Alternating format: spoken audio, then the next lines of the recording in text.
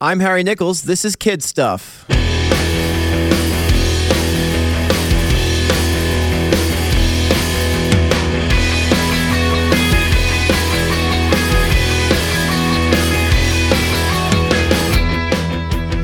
an independent artist and English teacher living and working in upstate New York. And on this podcast, I'm sitting down with fellow creative people to talk about their own adolescence and how they formed into the people they are today.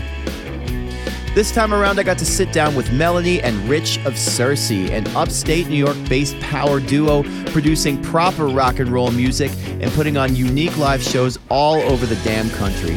The Boston Globe called them a little band with the big sound, and I think that's pretty accurate. This was a fun one for me because I got to sit down with a full ensemble for the first time, even though it's only two people, and we had a lovely conversation. Before we get to that, I want to mention a couple things. First of all, my acapella group Megaverse, we're a bunch of robot acapella people singing robot songs to the known universe. They just put out a brand new song called Hearts on Fire back in February. You should absolutely check that out if you get a chance. I also want to mention that I have a brand new ensemble as well. It's called Fusebox. We are a trio, band with a live looping twist. So we're putting out sort of like indie pop and rock tunes, and we're using a loop pedal to make things kind of interesting for ourselves and hopefully for you. So if that sounds like something that you want to get into, why don't you go ahead and follow at Fusebox Music on Facebook, Insta, and TikTok. All right, and I think that just about covers it for me this time. Why don't we get on to talking to Melanie and Rich of SIRSY.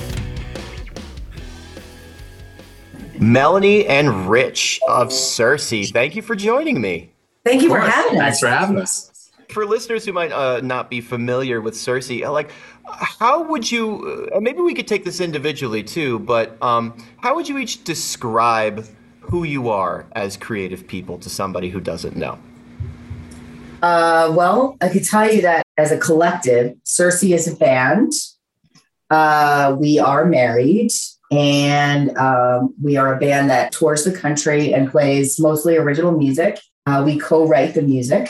I typically write the lyrics. We co-write the music. Mm-hmm. I'm the singer and drummer, and I play piano. Rich plays all the stringed things, guitars and basses and things. But who we are individually, that's interesting. I don't know that we've ever answered that. Yeah.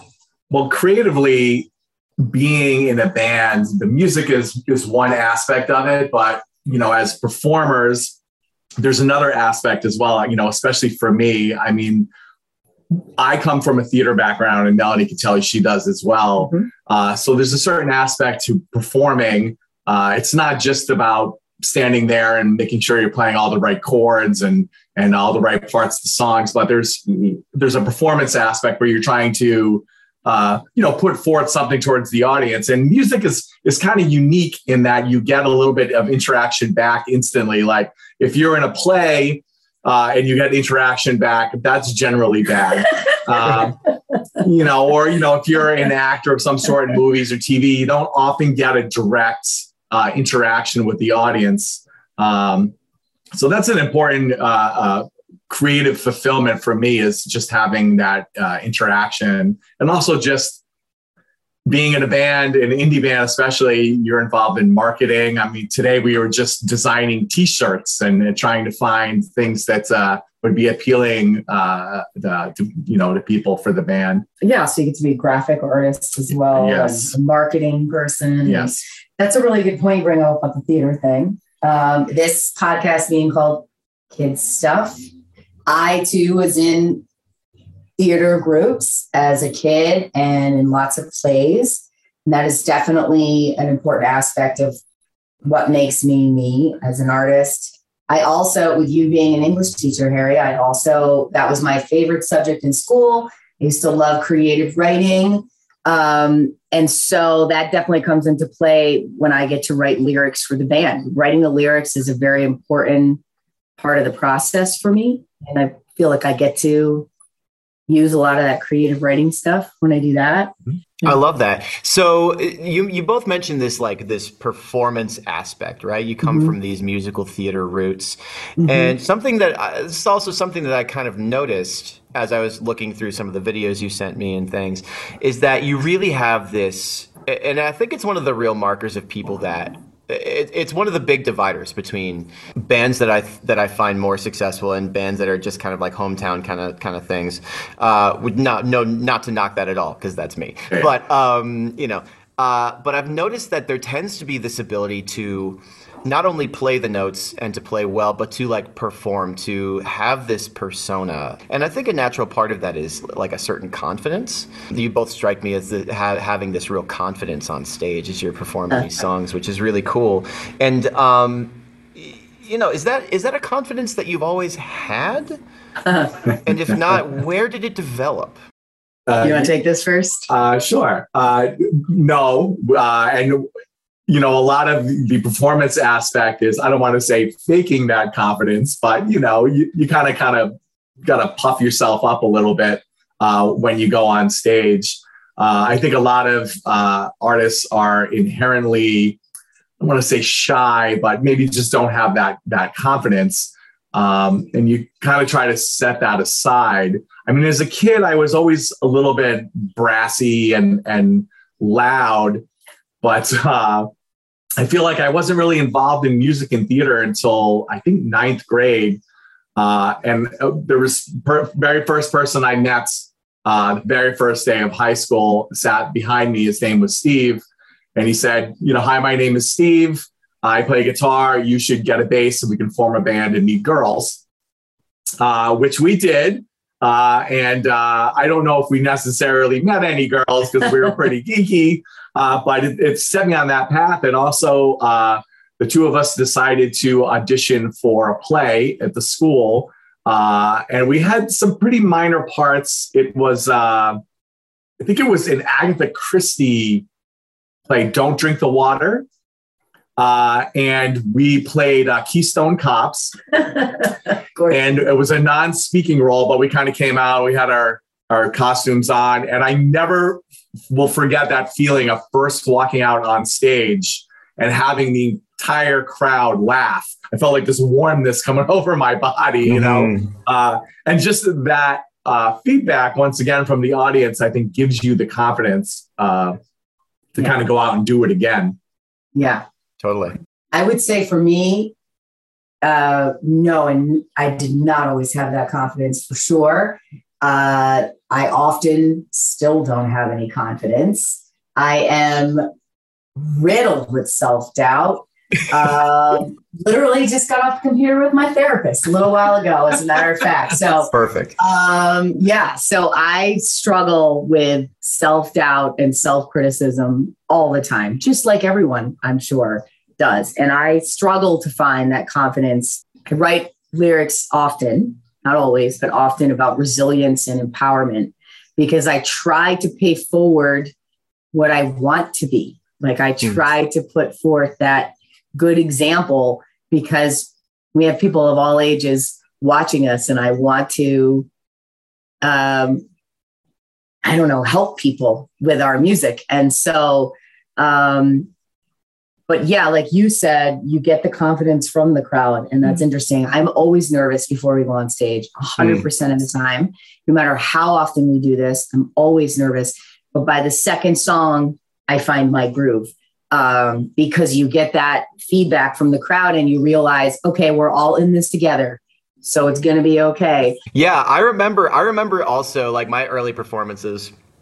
I also, by the way, started in theater. I always felt like when I was younger, I always that adrenaline was like almost painfve right? Do you still get that feeling where like the adrenaline is pumping so hard that it's like I get like a I don't like I've never like almost thrown up on stage. That would be a nightmare. But but like I definitely get like a real like pain, like upper gastric pain. You know what I mean? Yeah, like, I can't eat a lot before I go on stage, or sometimes at all.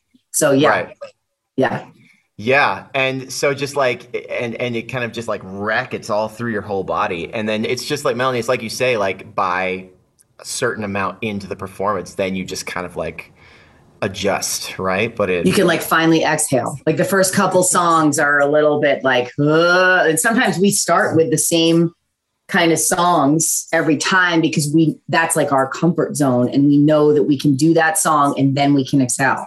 You know, we just like, we need to kind of like almost do that. Yeah, lay a foundation. Yeah. That's really smart. Yeah. I feel like Yeah. I should learn to do that.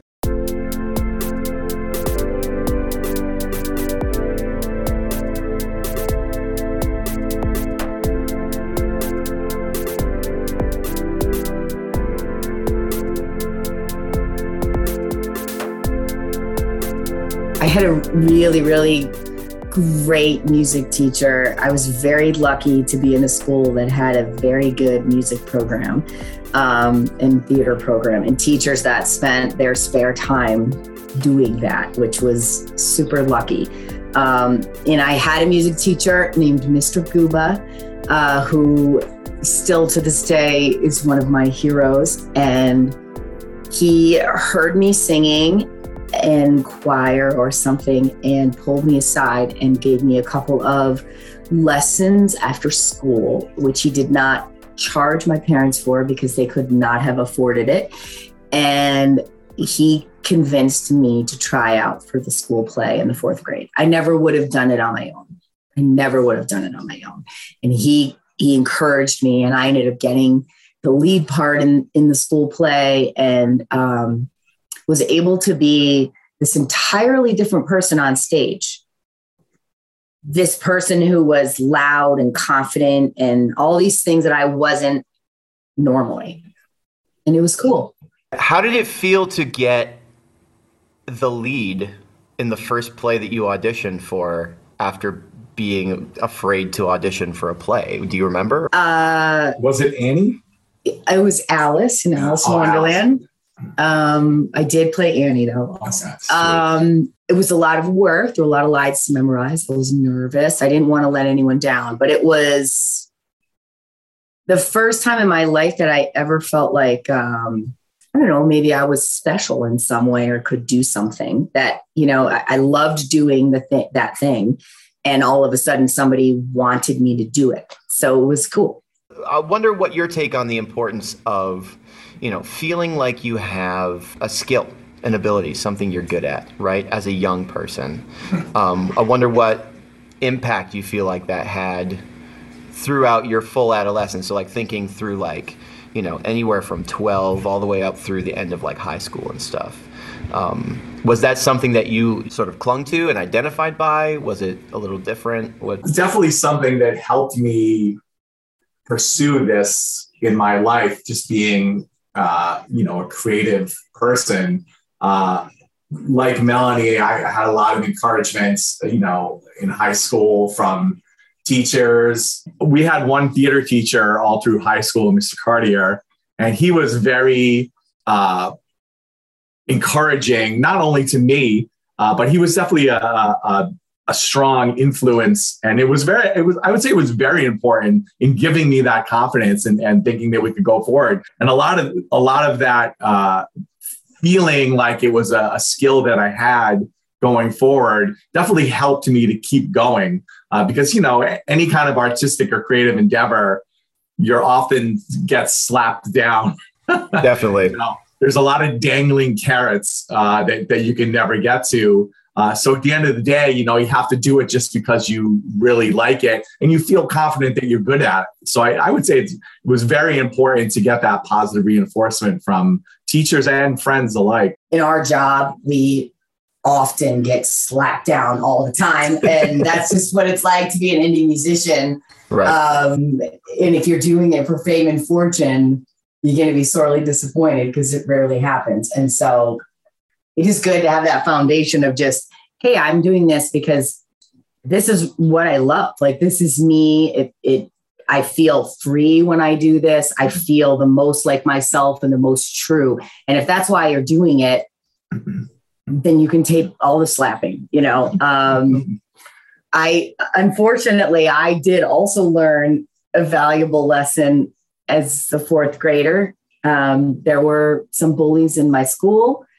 One in particular, whom I won't name, but I know her name. Feel free to name names. I know her name. Time.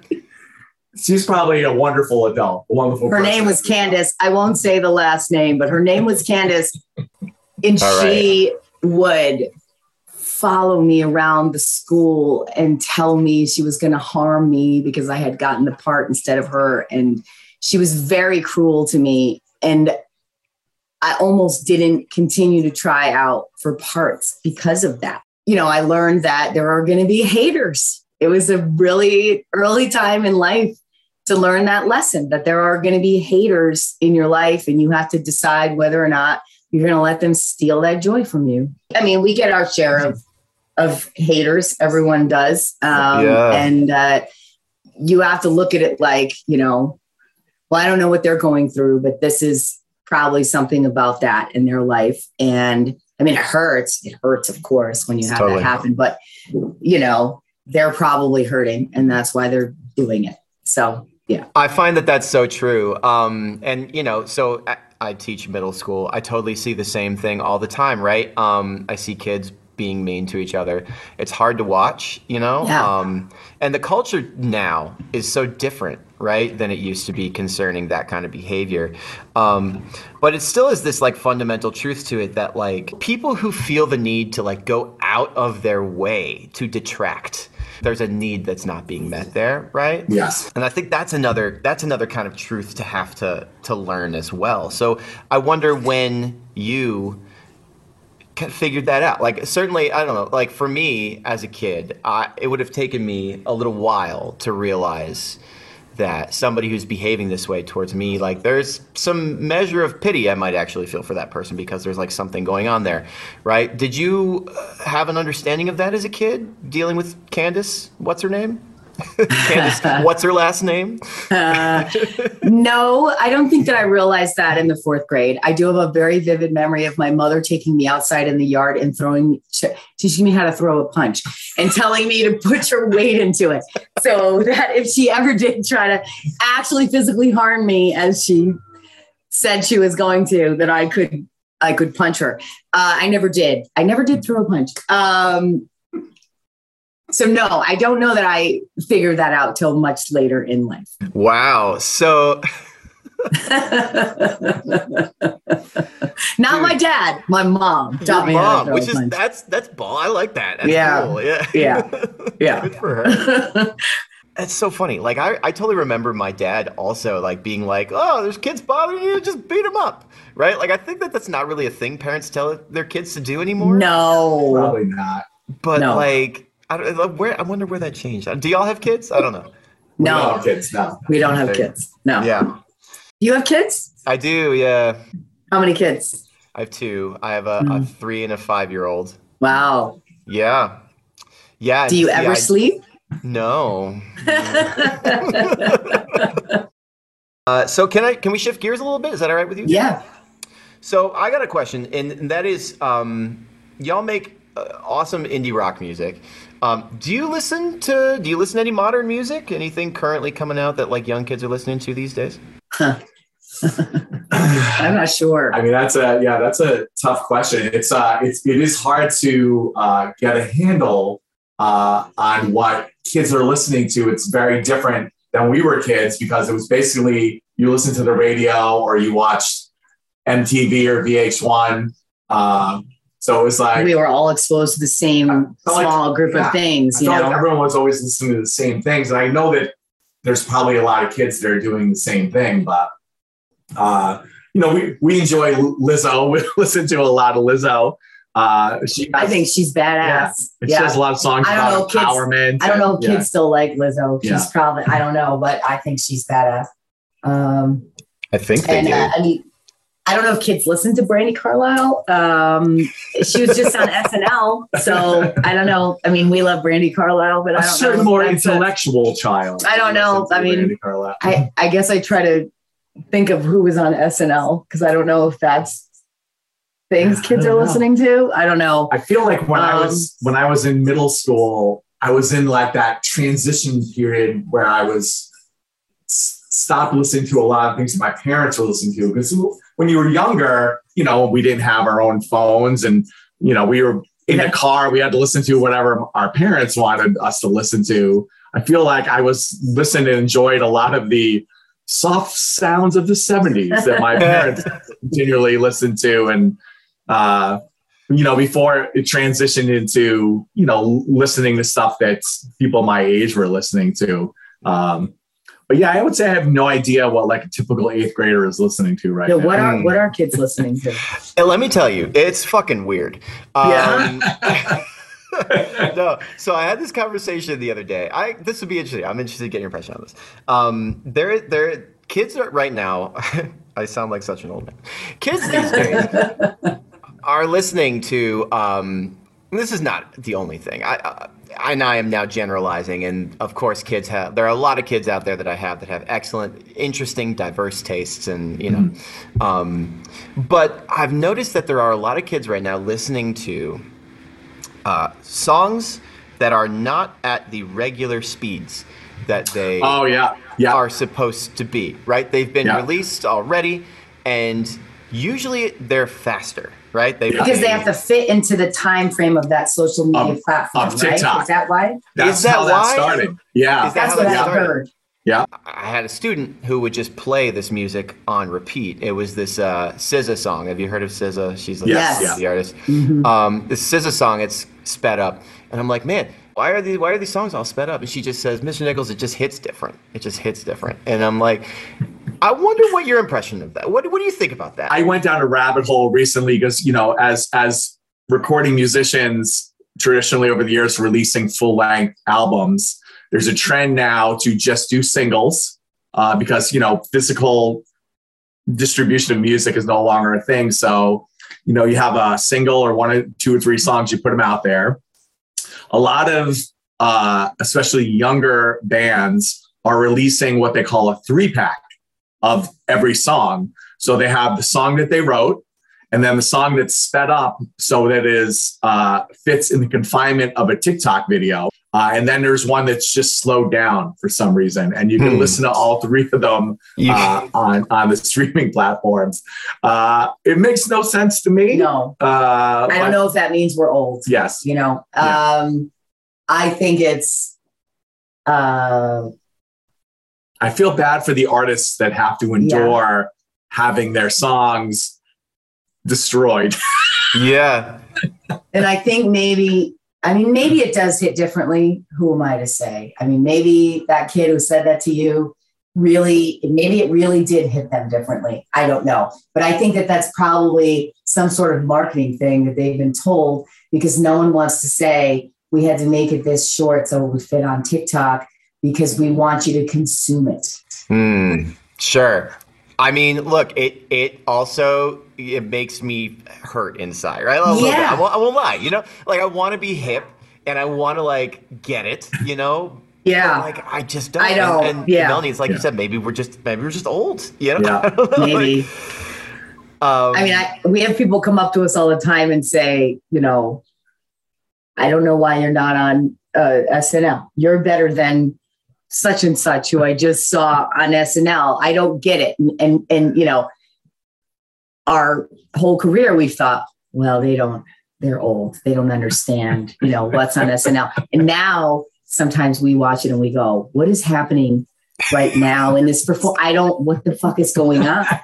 What the fuck is this? And we're like, holy shit, we're those people now. We're like, oh my God.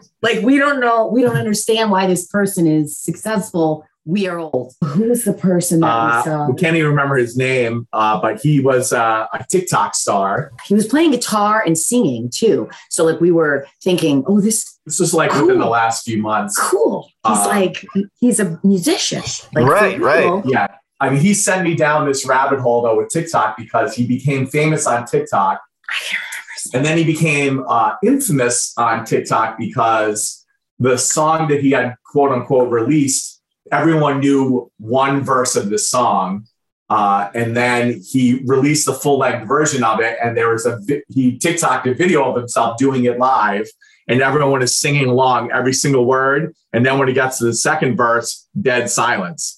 And then he started berating the crowd saying, why aren't you singing along? Why aren't you singing along? Well, they weren't singing along because they had never, ever heard the second verse, because the only time they had ever heard the first verse was on his TikTok post, which went viral for some reason. And his performance was to us anyway, it was as if someone had just woken him up and said, go out there and do your thing. And he was like, what? Where am I? And then he just like phoned it in with like the least amount of enthusiasm that anyone could ever muster. And like, I don't know, I guess that's good, but it was, I didn't get it. I just tried to Google who it was, and I don't know. And it didn't come up. Yeah. Wow. What did you Google? I Googled TikTok star performed on SNL. I don't know, but it didn't work. I don't know. That probably describes everybody from the past, like 4 years.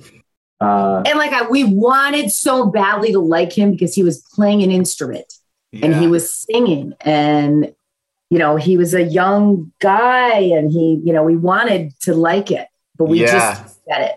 We just didn't get it. Yeah. I remember having this conversation with a friend of mine in college who I think that he had just gotten off the phone with some older relative of his, and they had gotten on the topic of music, and they had said that some music that he was enjoying was not music. And we had this like conversation about like, you know, what at the point where we're at, and this was in 2009 or so, at the point we're at, what will it be that we consider not music, right? Like what are we when we're like cantankerous and old and shit? Yeah. Like what will we tell our like children that like that's not music, right? Yeah. And I struggled to think of it for a while. I was like, well, maybe it's just got to be like some weird like avant-garde like kind of just noise sound shit, like series of pleasing sounds.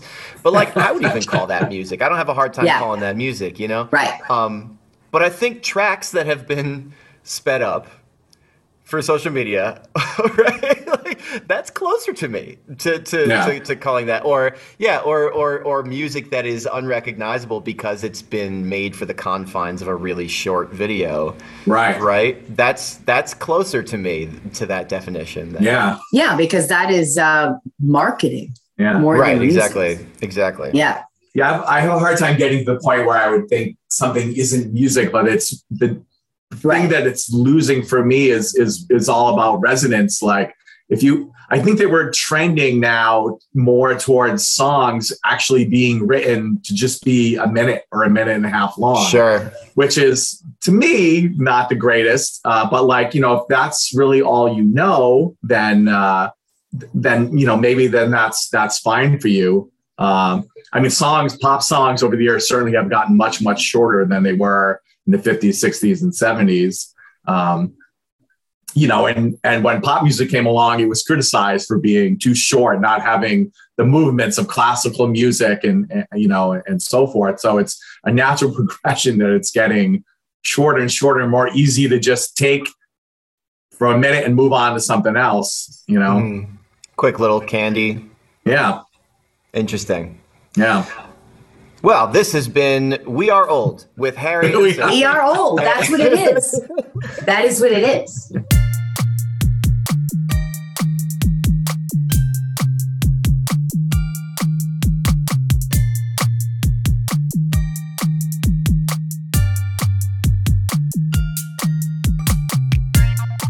Were there musical artists that you idolized as teenagers?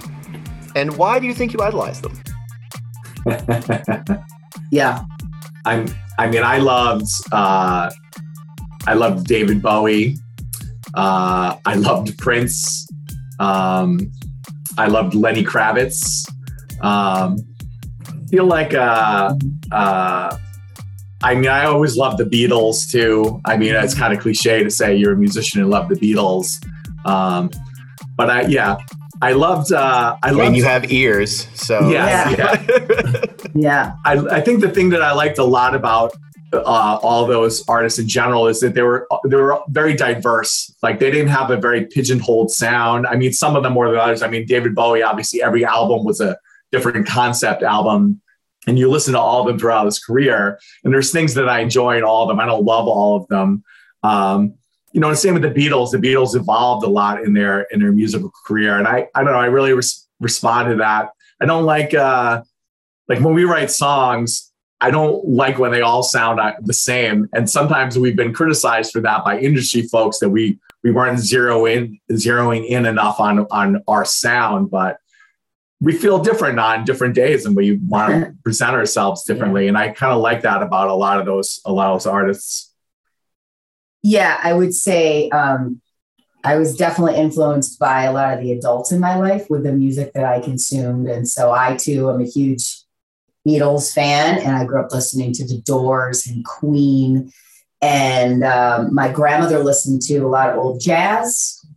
So I loved Nina Simone and Billie Holiday and Etta James and Ella Fitzgerald and all that stuff.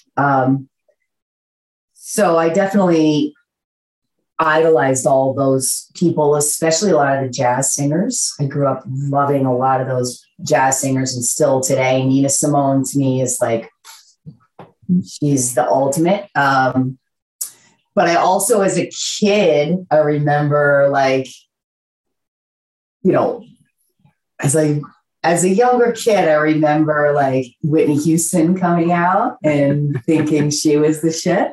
So I don't know that her music still resonates with me, but her voice still, to me, the tone quality of her voice is stunning. You can hear that in your singing. I think you can hear those influences for sure. Like there's a real soul to it. There's at times like there's like a lot of those singers, particularly like Nina Simone, like there was like a grit to their voice that was like very good. Like it's a good sound. You know what I mean? It's powerful. It's cool sounding. And I think you totally get that.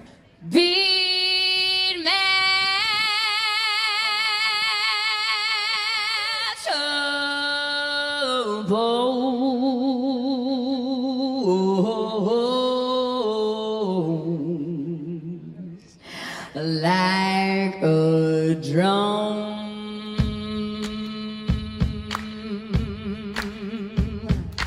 Oh, I beat my troubles like a drum. Oh, I beat my troubles like a drum. Oh, I beat my troubles like a drum. Oh, 'cause I will beat this like a drum.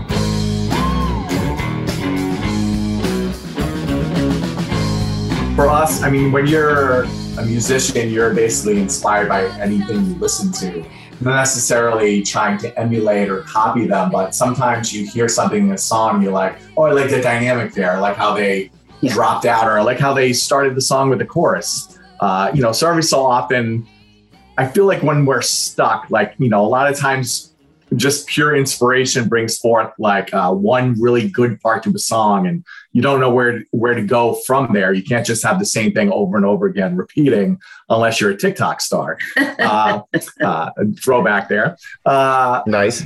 But often, I feel like there's been many times when we're writing, like, something isn't working in this chorus. What would the Beatles do?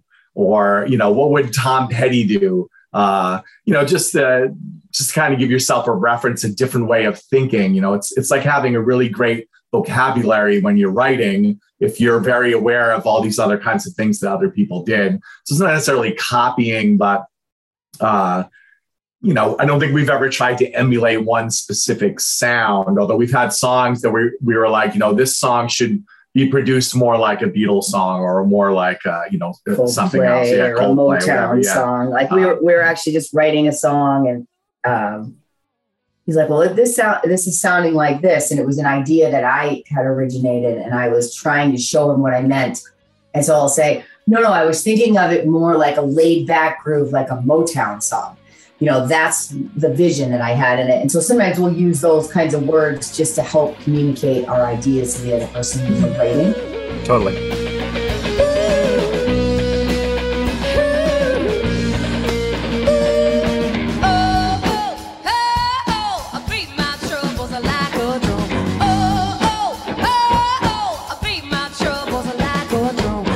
Well, I mean, so I usually finish up with just a hypothetical, if you will. And that is, if you were to go back in time and tell yourself something, what do you think you would say each?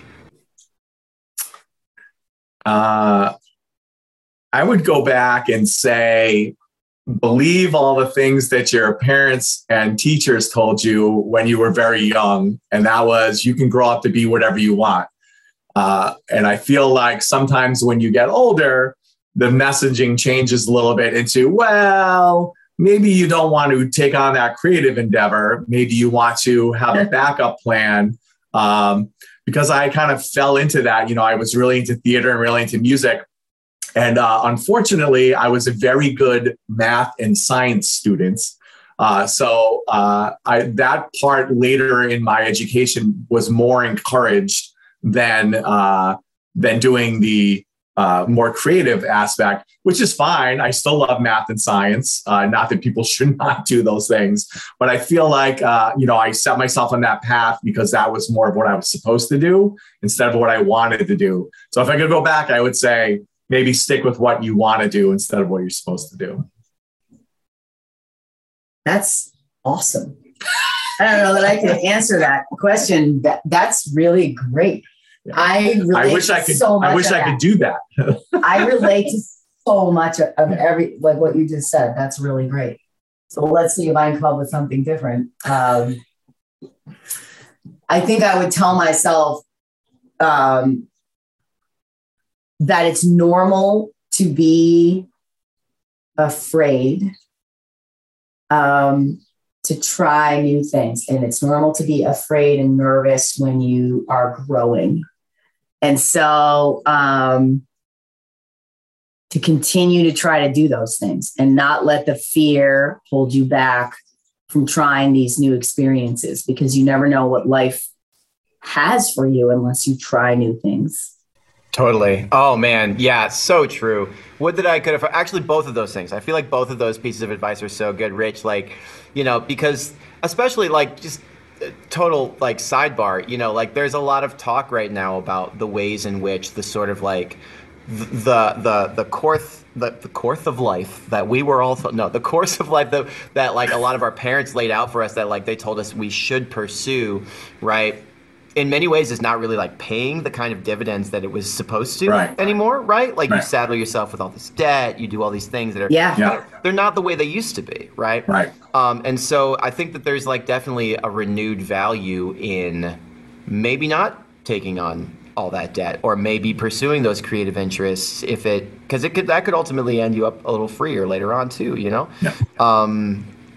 And Melanie, I mean, I can't think of how many times I, as a kid, was like frightened of my own discomfort. Did you ever like get that experience where you were like, man, all am I like the time? broken? Yeah. Yes, all the time. I still do. Yeah. Yeah, 100%. No, great pieces of advice. Well, Rich, Melanie, this has been lovely. Thank you both so much for sitting down with me. I really appreciate it. Thanks, Harry. Thanks for inviting us to do this. It was great. Really it was great chatting with you. It's very different questions than we normally discuss. Yeah. Cool. So it was awesome. Yeah. Glad to hear it. Thanks for doing all you're doing for the youths. The youths, yes.